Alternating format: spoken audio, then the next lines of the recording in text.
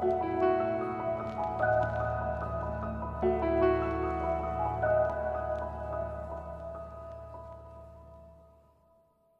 to Artful Conversations, a podcast about arts and cultural management. I'm Anita Latham. And I'm Katrina Ingram. We interview leaders who help shape the world of arts and culture, sharing their stories, their insights, and observations. This season has been brought to you with the support of Queen University and the Rose Foundation.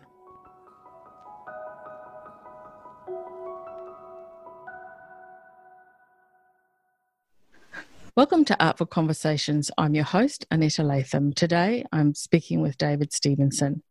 David is the Dean of Arts, Social Sciences and Management and a Professor of Cultural Policy and Arts Management at Queen Margaret University. David's research concentrates on questions of cultural participation, specifically focusing on the relationship of power and the production of value within the UK cultural sector. David is also a member of the National Partnership for Culture, which helps to inform and influence cultural policy decisions in Scotland. Welcome, David. Hello, Aletta. Pleased to be here.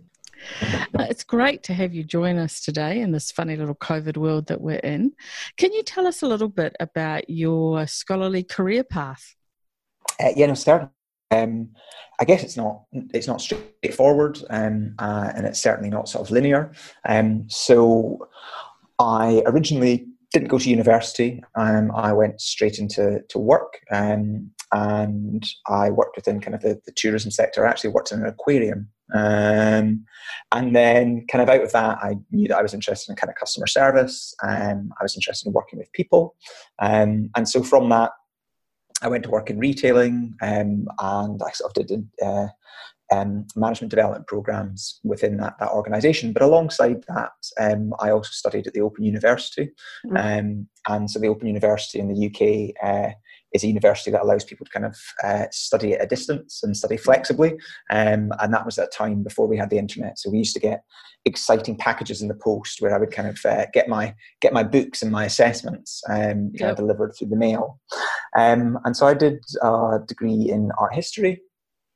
And I became particularly interested in doing that with kind of discussions around about museums and galleries, the spaces in which the art was presented, which was something I hadn't really thought about before. I certainly didn't start an undergraduate degree with that being my area of focus. And so when I completed that, I kind of continued in various jobs. I worked as a consultant. I worked for the Scottish Government, not in areas specifically related to culture. But I also got involved in boards. And what I became really interested in was the way in which a lot of what I'd been trained in when I worked in retail, that I took for granted as kind of, effective ways of running organizations, didn't seem to happen in the organizations that I was on the boards of. And so these are sort of cultural organizations or cultural spaces. And so I really became interested in this idea around about managing arts organizations. And these organizations that, looked after cultural treasures. We're not talking about selling socks and pants as I was doing previously in retailing. These were incredible artworks, and yet somehow the organizations weren't being managed as well. So I went back, I did a master's qualification in arts and cultural management. I then started to do some teaching work and realized that I kind of enjoyed the space. And so alongside that, I did a PhD in cultural policy. And I've spent most of my academic career at Queen Margaret University in Edinburgh. It's an institution that I'm really passionate about. But also because we've had a long-standing kind of commitment to this area of study. And so I've moved through various jobs. I've been a lecturer, a senior lecturer. I've been the head of a department. And currently I'm the dean of a school, so covering a range of different subjects. Yeah, fantastic. Busy, but interesting career, and interesting the way you talk about the flow of something that started quite a long time ago, and it's just kind of thread through everything. How has that kind of fed into your current interests and projects, and what are you actually currently doing? I guess if I start with what I'm currently looking on or currently focusing on in terms of research, there's two main areas of inquiry that I'm looking at just now. One of them is around about failure. and in particular around about failure in cultural policy. Yeah. And this comes out of a long-standing interest that I've had around about participation, and around about the extent to which a lot of policies in the UK, and not only the UK, you'll find it in a range of different countries, talks about the extent to which we're very keen to have a inclusive and egalitarian cultural sector. Yeah. And for a long time, I've been curious why we keep doing the same things, but we don't seem to be getting any difference. So this problem, this idea that people are not taking part in certain activities, certainly in the UK has been around for 20 years. Yeah. And yet we still are doing projects that look exactly the same as the projects we were doing 20 years ago. And so there's a question there around about, are we not recognizing failure? Are we not talking about it? Or do we just not even want to think about it? So I'm working on that project with a colleague, Dr. Lily Yankovic, from the University of Leeds. Yeah. And that's very exciting. And it's something I'm excited about. And I think, back to your other question about, does my past feed into that? I absolutely think it does. Yeah. I think I have to be careful with it, because I think what I'm driven by is training that I received in retailing. And in retailing, you're interested in your audience, you're interested in what they're interested in, because fundamentally, if you don't have people coming, you don't have a business. And so I think that sense of being interested in the people who are coming to you does run through my own interests. I think a lot of people talk about that as kind of marketization and being driven by the market. Yeah. But I guess I've always understood it as a two-way discussion and a two-way dialogue, that, of course, you need to talk to people about what they want. But equally, even if you go to retailing, you don't just design a shop around about what people want. You have to read between the lines, and you need to think, well, actually, what else is there that they want? Or they're telling me they want this, but actually, if I listen to it, maybe I can come up with something new and I can push the envelope. And so I don't see the two things as being separate. And I do think that informs where I approach my research, because I am interested in what people are doing and their cultural lives that they express. And that ties into the second thing I'm doing, which is primarily work around about cultural value, which is a kind of long-standing interest of mine, and in particular the new UK Centre for Cultural Value. Yeah. We've talked a little bit about how you became, your interest in failure, but how did it become so fine-tuned as to be such a prominent research area and focus?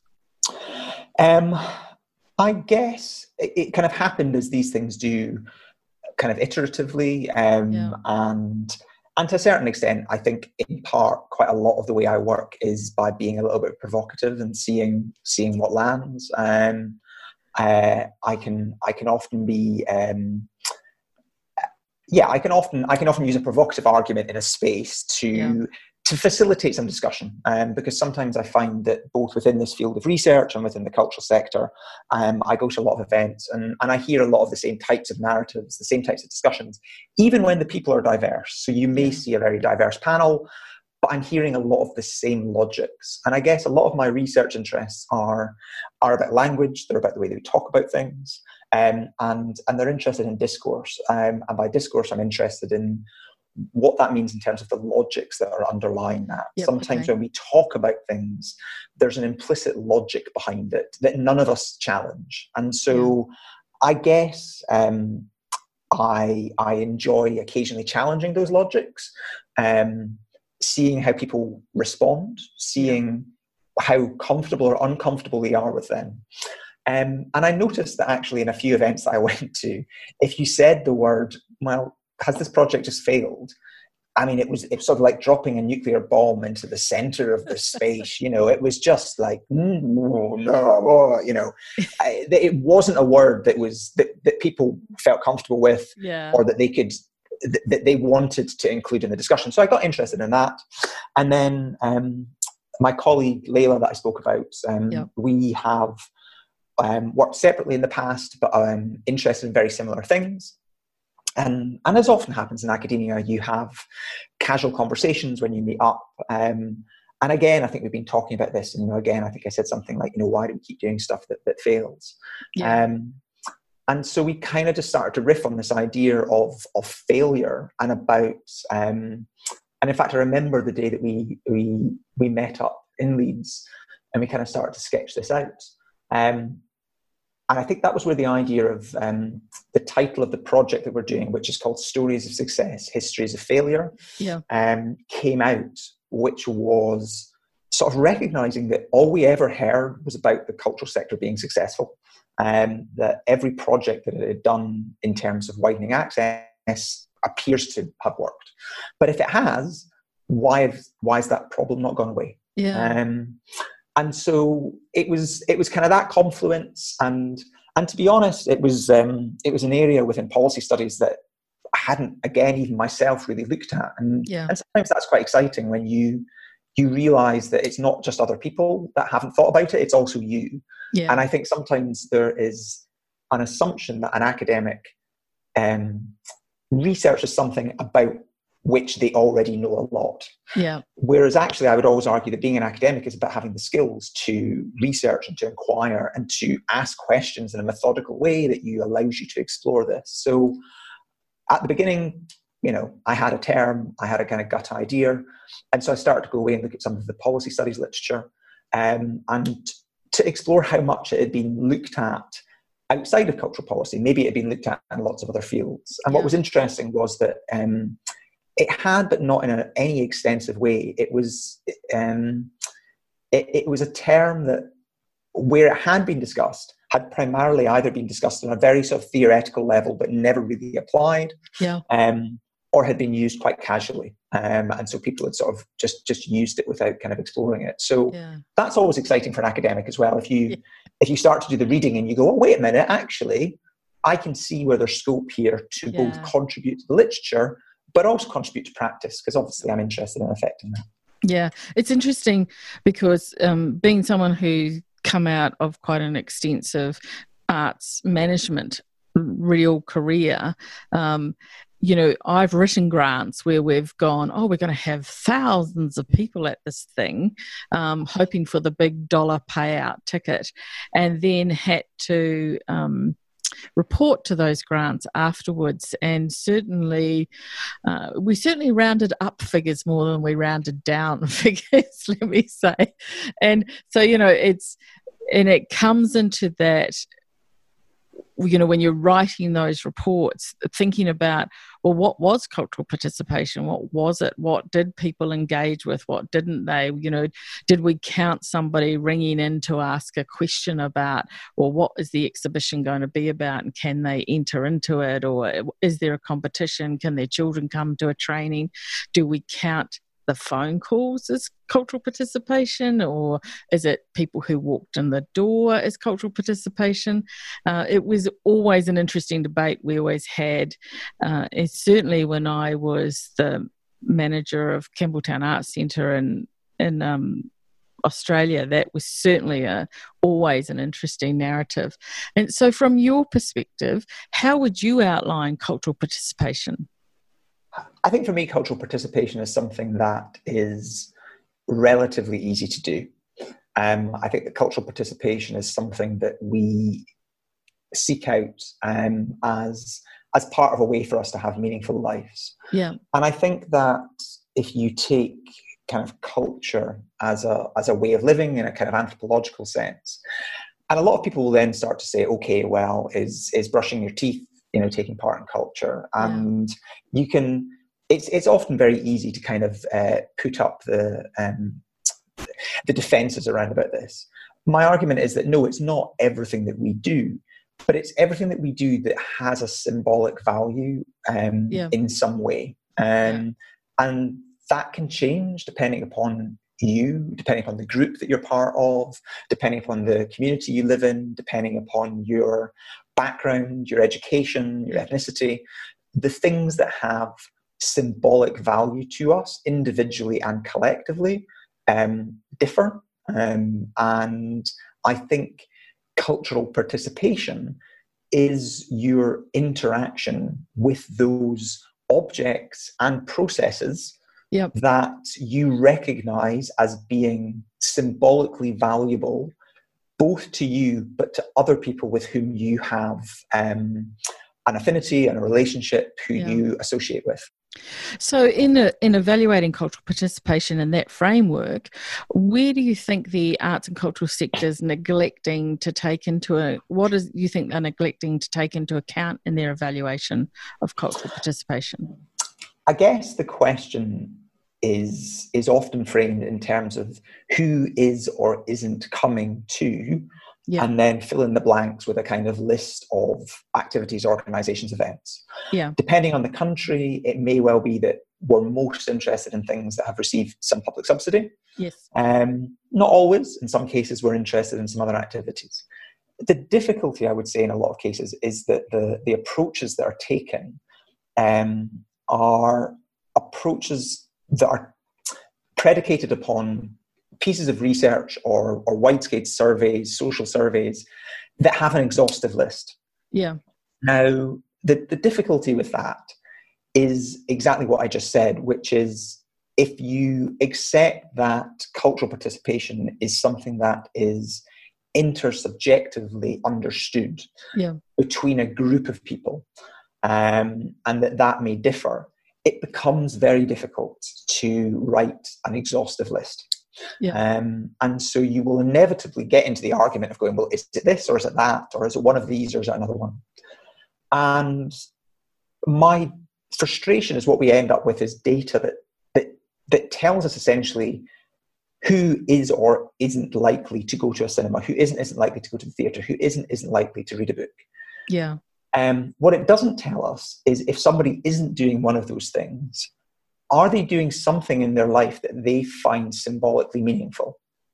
And the reason that I would say that this really matters is that we have a lot of very well-meaning policies in the UK, in Scotland and in other countries that are supposedly about supporting people's well-being, supposedly about supporting them to take part in their cultural life. Yeah. But they are predicated upon an assumption that certain people are essentially not doing anything, or are doing nothing that they find meaningful. Now, I do not argue with the fact that the structural inequalities that many countries face mean that there are lots of people for whom their precarity, their shortage of income, and their own living environment means that they are unable to do the things that they want to do to the extent that they would want to do them. Yeah. But we never ask them first what that is. We always assume that we know what that is for them. And again, I use myself as the example because, I, as a middle-class white man, typically fitting that space, I have disposable income, I'm educated. But fundamentally, if I find myself at some point in my life in a position whereby I need somebody else to help me with my cultural participation, if they send me or if they give me free tickets to go to the ballet or to a community arts activity, I wouldn't want them. Because fundamentally, although I think they're great things. Yeah. In terms of what really matters to me, what I would say you have to kind of fix for me, it's things like going to see Marvel films at the cinema. I love escapism. That really matters to me. Yeah. It's listening to Elaine Page on Sunday. For those of you that don't know, I know we've got an international audience. Elaine Page is a musical star within the UK. She has a program on Radio 2 on a Sunday, which is essentially musical songs. Fundamentally for me, if someone took Elaine Page away, then, I'd be really worried about that. But that's what matters to me. But the difficulty is that as soon as your participation relies upon being facilitated by the state, your ability to express your own values to a certain extent is taken away from you. And the one thing that sticks in my mind from a piece of research that I did, and it's always stuck with me, was talking to a respondent, someone who I was interviewing, who came from a lower socioeconomic part of Scotland. So economically didn't have an awful lot of disposable income. Really, really articulate woman that I was speaking to about her cultural life. Really able to express to me what she valued, really able to express to me the things that really mattered to her. Yeah. And I remember her saying to me, she's like, do you know what? I know the museum is free. And she's like, and I'm really grateful that the museum is free because she's like, I hope that people use the museum. she was like, but me and my kids don't want to go to the museum. We want to go and see Frozen. Because it was around about the time that Frozen was out. And she was like, I cannot afford the £50 to take my children to see Frozen. Yeah. And all of their friends are talking about it at school, and they feel excluded. They feel excluded from those social interactions about that cultural object. Right, yeah. And nobody cares. And I remember her saying, and it wasn't that she was putting it in opposition. It wasn't that she was saying Frozen's better than the museum. Yeah. What she was saying was, because of my circumstances, I just have to take what's on offer, and actually what's of interest to us, we're not going to get help with that. We don't value it in the same way. Yeah, it's really interesting because it's driving really kind of state assumed cultural engagement of what you should and shouldn't be engaged with. And certainly, would you say that that's also drive some of the funding that gets available to people where, because I certainly know my experience has been grants are written with a very specific slant on them to be either have a youth element. I've written grants where there's been really strong Indigenous communities, and so it's been have an Indigenous engagement, but grants have been written with an assumption of it's not a failure, but the assumption of a gap analysis that goes, these people aren't engaging with this. So if you apply for this grant, then you have to make sure you engage them. It sounds like from what you're saying that, when organisations apply for grants, they have to kind of somehow massage what they're doing into what is almost a state prescribed engagement. And would you say that that's kind of relevant and real going on in Scotland? And does it miss the gap of what you're talking about, of people going, actually, can we engage with what we want to engage with? I think it does. And I think that there's a difficulty, because as soon as you start talking about this, and I think, again, you slipped into that just now, is that we start saying, state sanction. And of course, as soon as people think of that, they kind of imagine an autocratic state, and there's a minister for culture that's sitting there going, you will go and see this, you won't go and see that. Now, that isn't happening. I haven't not encountered anybody who's doing that. But what I'm interested in, particularly about discourse, is the way in which this happens without us necessarily recognizing that it's happening. And it's the notion of governance. It's not about government. It's not about people saying you should or shouldn't do this, you must do this or you mustn't do that. But it's the way we talk about things, what we choose to fund, the way in which funding applications are structured.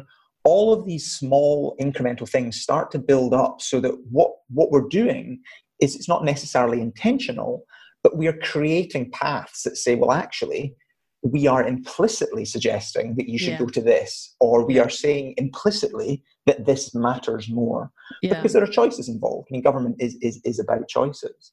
And what worries me with this is that it requires, or it assumes, as I say, that people aren't doing anything. And again, another one that I always remember was talking to the representatives from a minority ethnic arts group in Glasgow, and they spoke a lot about constantly being invited to take part in projects being run by arts organisations in the city centre. And they were like, that's great.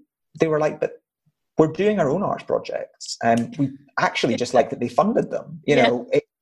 It would just be nice if they supported what we were doing, rather than asking us to do something else. And it's, the word invitation sounds great. It's like, oh, you've invited someone, you've invited them in, you've made them welcome. It's not a word that you feel negatively about. But again, it's this idea that there is, to a certain extent, what's understood maybe as an opportunity cost, which says, okay, your invitation's great, but in order to come and do your invitation, I have to stop doing this thing that I'm already doing that I value an awful lot. And as I'm always saying to people, I think that's really important from even an arts marketing point of view. And I'm always saying to students, and I should probably apologise to them, because I'm probably creating an image that they don't want to consider. But I'm always saying that if you're asking me to come to the cinema, or if you're asking me to go to the theatre, what you're actually asking me is not to have a bath with a candle and a book. Because fundamentally, that's what I want to do on a Saturday night. Now, if you want me to come out of my bath, go out in the cold and come to your theatre, then I need to know that it's better than the thing that I'm already doing. And, you know, entering into that discussion with people and seeing them not as people who are not doing anything, but actually as people who are cultural participants in the same way that you are, whereby you're going, do you know what? I recognize that you've got a lot of amazing stuff going on. I'd like you to come and try this out. Because what it also then does is invite a two-way interaction, which says, well, why don't I come to see you, but next time you come to see me? So why don't you do what we are doing? And that's, I mean, it's referred to within a lot of the policy literature as the deficit model, that there's an assumption that there is a deficit in certain people, there's a deficit in certain places. And I guess I'm driven by this sort of kind of provocation or belief that says, well, what if we flipped on its head and said, actually, there is an abundance of cultural participation. It's just that we don't recognize it. It's a bit like dark matter. So we absolutely know and can see huge chunks of matter. But then there's all this other stuff that we're like, it's probably there, but we don't know what it is. Cultural policy is a bit like that. Do you know what? If it's a neutron or a proton, I'm well out of my depth here. You can understand that's literally as far as my high school physics is going to carry me. But if it's those, then we recognize them. But there's all this dark matter of culture that sits around that we are talking about as though it's a deficit, when actually it's an abundance. And I think it would be revolutionary if we started to look at our policy landscape through the lens of abundance. So if you take that deficit, that notion of deficit, cultural availability, whatever you want to call it, how do you then define that into success and failure within the arts sector? The difference between somebody's cultural life and policy. Because fundamentally, again, what you have is lots of overlapping parts of the social world. So when we move into questions of success and failure, we're moving into questions of policy and the extent to which the state is involved in the lives of its citizens. You know, and we live in democracies, and in those democracies, there is a negotiation between the people who form those democracies and the governments that they put in place about how far that government will stretch into their lives. And different countries have different opinions about it. Now, there is a sort of unwritten agreement that says, if the government is going to intervene in your life in some way, then they need to be doing it in order to fix a problem, to keep you safe, to help you, to make you more secure, more successful, more healthy. So when we are in the realm of policy, and when we're talking about arts and cultural policy, fundamentally, there is an implicit assumption that there is a reason the state is involved there. And that it is trying to do certain things, and it's trying to do certain things.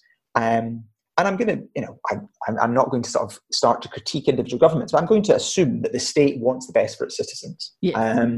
So they are intervening in order to do something good for its citizens. So when it comes to something like culture, what is particular is that numerous countries, the UK, Scotland, Canada, you know, they all fit within this box. In some way, shape or form, have made a commitment around about supporting the cultural lives of their citizens, you know, supporting people to engage, supporting people to participate. That has a commitment in it. Now, different countries have developed that to differing degrees. Some of them have left it quite vague, which isn't that helpful in terms of policy. Some are more specific. But once you start to break that down, you then look at the organizations you fund, you then look at some of the projects that you're funding. Those projects are attempting to do something. Now, as part of that, if you're saying, well, what we want is we want to ensure that everybody that lives in Canada in 10 years' time is spending more of their week on culturally significant activities than they were doing 10 years ago. So there is success and failure in policy terms. There may not necessarily be success or failure for the individual in terms of each interaction that they have, although we may well talk about it in those terms. But from a policy perspective, there is an objective. And so that objective can be succeeded or failed. Now, what's been interesting about our research, both looking at the existing literature and also the data that we collected, is that it's important when you're trying to think about cultural policy to not only focus on those objectives. Because, of course, people will say, but art and culture does other things as well. And so you can't just say that something was a failure because we didn't hit our policy objective. Because if you were going to say that, then, we could sit here and list every single government policy objective that's been missed in the world. It just adds to a long line. Yeah. The reality is that a lot of policies never properly succeed. They have degrees of success or failure. Yes. And so in part, what we're trying to do is to develop a more nuanced language about success and failure within the cultural policy sector. Yeah. And so with the people that you have been focusing your research on, what's been the response to what you're doing? Are they free and easy with the dialogue around failure? It's been interesting, as all good research should be. And we've approached it in various ways. So we've run workshops. We have done one-to-one interviewing. Yeah. We've done an anonymous survey. We did that online, and we also did it in hard copy. Yeah. And I mean, one of the things that came up, we were very conscious from the start that this was going to be sensitive, and that people were going to find it difficult. And in part, we had assumptions about why people weren't talking about failure. And you've already talked about some of them already. Basically implicit assumption that if I put in a grant report that 15 people came to something that I said was going to have 500, I'm never going to get funding again. Yeah. And we knew that was going to be there.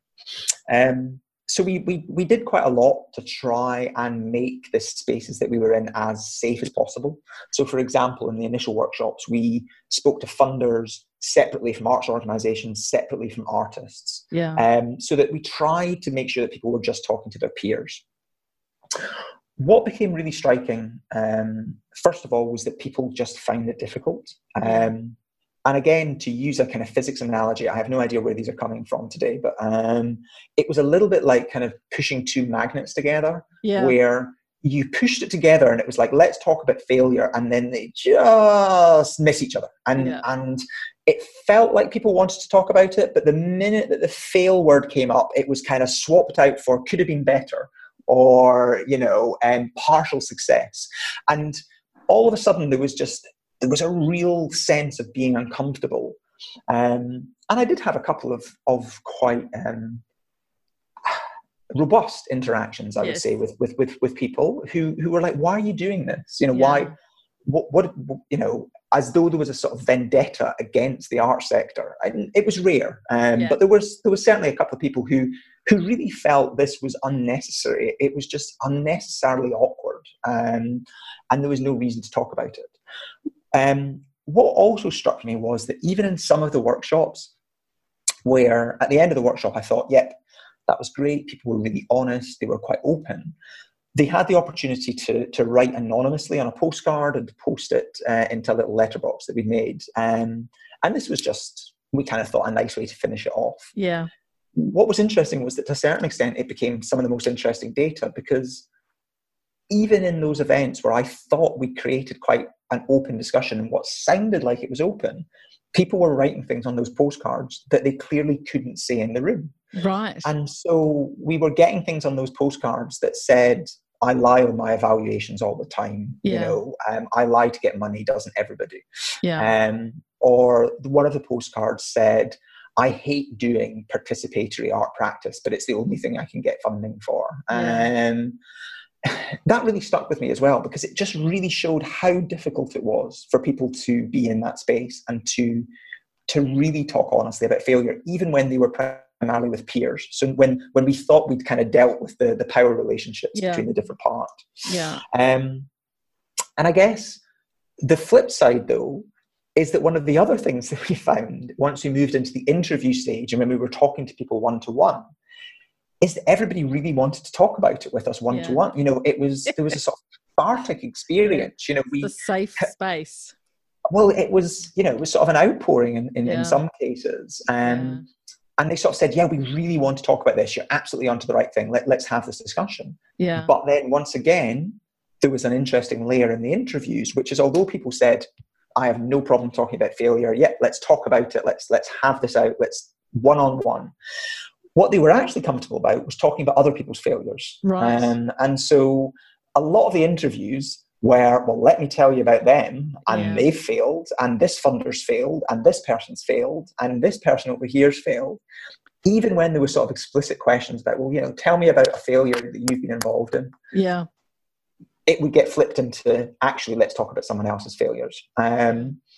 So it has been really interesting to see a kind of not contradictory, but certainly complex relationship with this term, whereby people have been both simultaneously attracted to talking about it, but find it very, very difficult. Yeah, it is an interesting topic. And you mentioned earlier, the reason for kind of jumping into it is to look at what is working and what isn't working, that understanding of what people actually do and don't need. In the journey that you've both gone through, would you say there's further research that needs to be done? What do you anticipate is the outcome of this body of work that you're both doing? To a certain extent, probably the next stage is kind of action research to try and make use of some of the things that we've been developing. And so we have, first of all, we've developed a model, and we've developed a model which we've entitled the Wheel of Failure, which sounds like a kind of bad game show, but it does, really. But it's a very robust academic model, and it's a combination, both taking some pre-existing theoretical work that had been done in policy studies literature, and then looking at the analysis of the interviews for the different ways in which people talk about failure. Right. And so what we've done is we've created this model that has 5 facets of failure, which are purpose, participation, practice, process, and profile. And what it says is that any project that's about cultural participation has 5 different areas in which people perceive it to succeed or fail. Within each of those areas, it can have degrees of success or failure. So on one end, there's outright failure, and then it moves through a scale. So there's precarious, tolerable failure. There's then a conflicted success, resilient success, and outright success. Right, yeah. And so the model encourages people at the beginning of the process with different stakeholders to talk about what would each of those degrees of success or failure look like at the end of this. Right, okay. And to agree that up front, so that by the time you get to the end of the project, you then map it back against those different elements to say, well, actually, in terms of our purpose, this was a resilient success. We delivered all of our objectives, we said what we were going to do. In terms of our profile, it was a precarious failure because actually nobody paid any attention to it, and the media didn't pick it up, and actually the funder isn't going to fund us again. So actually from that point of view, it failed. In terms of participation, it was a conflicted success in that actually a lot of different people interacted, but they were all the same people that we always interact with. And so we didn't get anybody new. And so what it encourages is people to both map this out in advance, but then also to recognize that a project isn't a success or a failure. It is multifaceted. It's 5 different areas of success or failure, and in each of them, it's differing degrees. So we've designed this tool. We've also designed postcards of failure, which we encourage people to send postcards to people, apologizing or just admitting about a failure that they've never been able to admit before.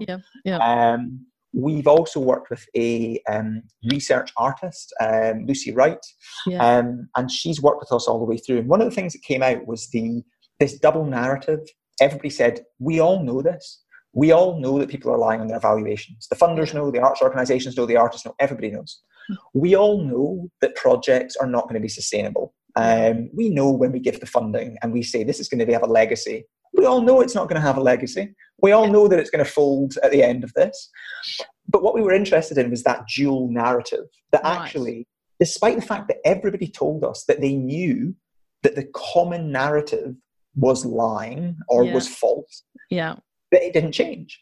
And so what we've done is, what we found quite interesting there is it kind of reminded us, like somebody said, this is a really simple story and we actually all know how it works. And so what we've created is a children's book. And so it's an illustrated children's book. Yeah. And it's called Welcome to the Cultural Desert. And it describes a kind of a participation project within the world. Yeah. And there's two sets of text. So one set of text is how we generally officially talk about it. Yeah. But the other set of text, so each picture has two. The other set of text is what we talk about it ourselves and what we know to be true. And so the point of it is contrasting the images with these two ways of talking about it. Yeah. And so that's also available on the website. And we've also, at the moment, we are recording some vignettes taken directly out of our interviews. Yeah. And so collectively what we're doing is creating a website. And the website will have a range of different tools on it to try to encourage people to have workshops where they talk about failure. Whether that's with their participants, whether that's with their funders. So I guess in answer to the question about what research is needed next, it's action research to go, okay, let's see what happens if we can start to have some of these conversations. Does it mean that we change what we do? Does it mean that we start to change how we fund or what we fund? Or does it mean that we actually have a discussion with people and they say, look, do you know what? I am totally fine because I've got Netflix. So bash on with your theatre. Good luck to you. You really don't need to worry about me. It's all good. There's no problem here. Yeah. But actually, let's have some of those discussions. So I think for me, and I think it's a lacking in the cultural policy sector in general, is a lack of action research. Yeah. There is this real sense in the cultural sector that we have to prove everything first before we do anything. As opposed to saying, let's change some stuff and then see what happens. And I think that that's what's needed. That is absolutely fantastic. I'm aware we're running out of time. So for you, what are next steps? And, in the wonderful academic world, you're now, becoming a children's author. In the next 5 years, we've got 5 minutes. What are your goals and dreams? I know that you're part of the Centre of Cultural Value. Does that kind of weave into the next 5 years of your life? And just for our listeners, the Centre of Cultural Value is at the University of Leeds, and David is one of the associate directors of that. So, in finishing off, what are your goals for the next 5 years? Where are you heading? Gosh, what are my goals? I mean, I guess one of my goals is to get married. I should have got married this year during COVID. So I think that needs to be top of the list. That's a good idea.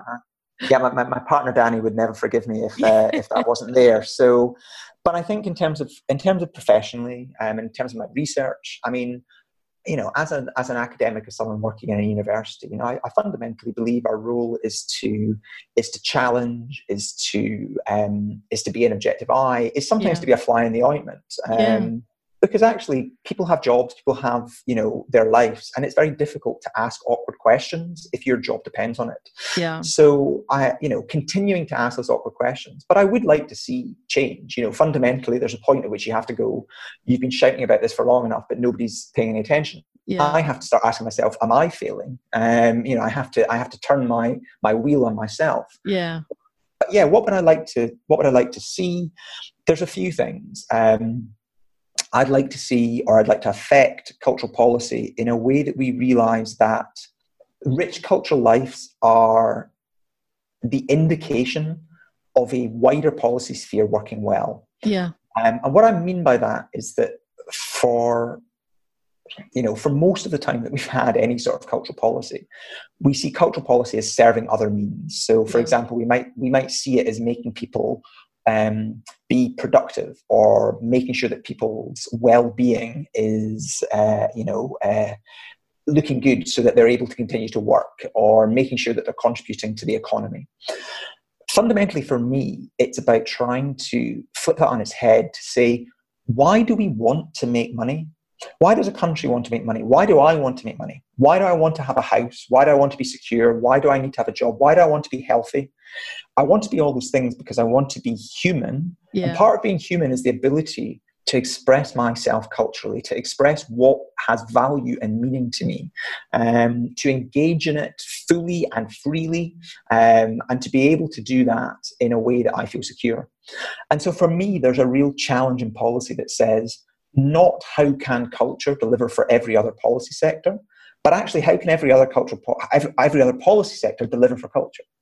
So how does health policy deliver for culture? Is it enough to get someone healthy or well enough that they can go home, make a cup of tea, maybe kind of get back to the couch? Or actually, do we set the bar higher and say, this person was a dancer, or actually this person, they love to craft, and actually getting them well means getting them back to that life. Yeah. And if we look at someone's economics, if we look at the amount of money someone brings in, or if we're thinking about what the basic salary is, often you hear people talk about, the basic basket that you need in living. And, in there are things like, milk and bread and various basic standards. And whenever somebody says something like, somebody's spent their state support or the money they've got from the government on a Netflix subscription, everybody sort of, well, not everybody, there's sort of media outroar that says, well, that's a waste. For me, we need to get to the point where we go, actually, having a cultural life isn't a luxury. It's a basic standard. Yeah. And actually, if people's own security, if people's own economic situation means that they cannot have a cultural life, then economic policy is failing. Yeah. So I think essentially what I've described in what I want to achieve in the next 5 years appears to be some sort of social revolution. And a political conscious that career. I'm conscious that I've probably moved myself. That's possibly a goal that I've gone quite broad. But let's go big. So yeah, that's my aspiration for the next 5 years is to wholesale turn on its head the reason that we enact policies in all the fields, because actually I think a country that's doing it right has citizens who are culturally expressive. It's not a problem to be fixed. It's an indicator of our collective success as democratic liberal societies. Thank you, David, and thank you for a fantastic interview. It was wonderful chatting to you. You gave us all so much to think about. It was an absolute pleasure, and thank you for your time. Not at all. It's been very enjoyable. Thank you for inviting me.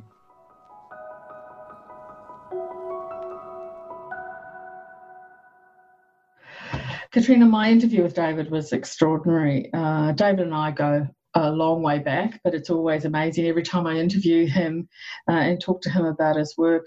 I think one of the things that I really enjoyed what he mentioned about was when he was a shop assistant and learned all those audience engagement tools and how he's now using them and he's brought them all forward. I mean, I think that's really exciting. It just reminds us all, our skills are transferable. We don't lose them just because the job title might change, and sometimes the stuff we learn early on in our careers is actually even more important. It's fascinating. David's work and what David talks about is absolutely fascinating. Absolutely. I loved this interview. I love listening to the two of you. And what you're saying about transferable skills resonates with me because my original training is as a marketer. And so I really related to what David was saying about being driven by the market. And it's this two-way dialogue, this dance that you have with your customers. And it was just really interesting to hear him talk about the novelty of this approach as it pertains to the cultural world.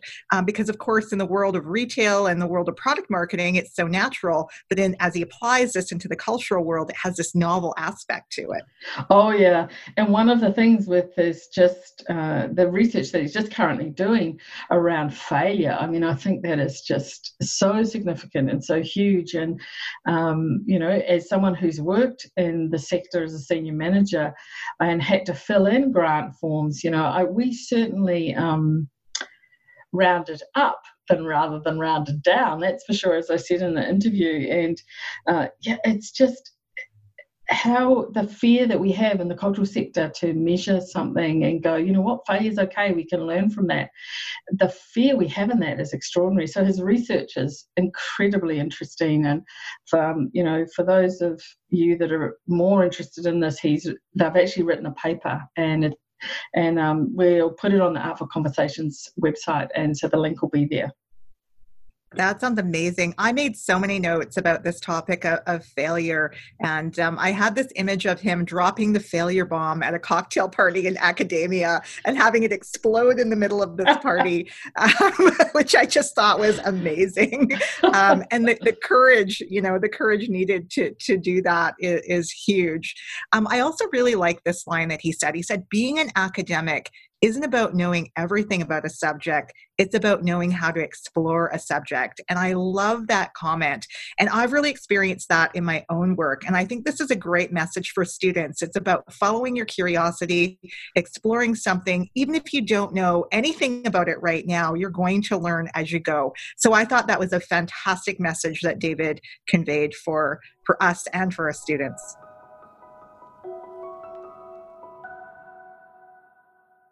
This show was created by executive producer and host Annetta Latham, co-host Katrina Ingram, and technical producer Paul Johnson.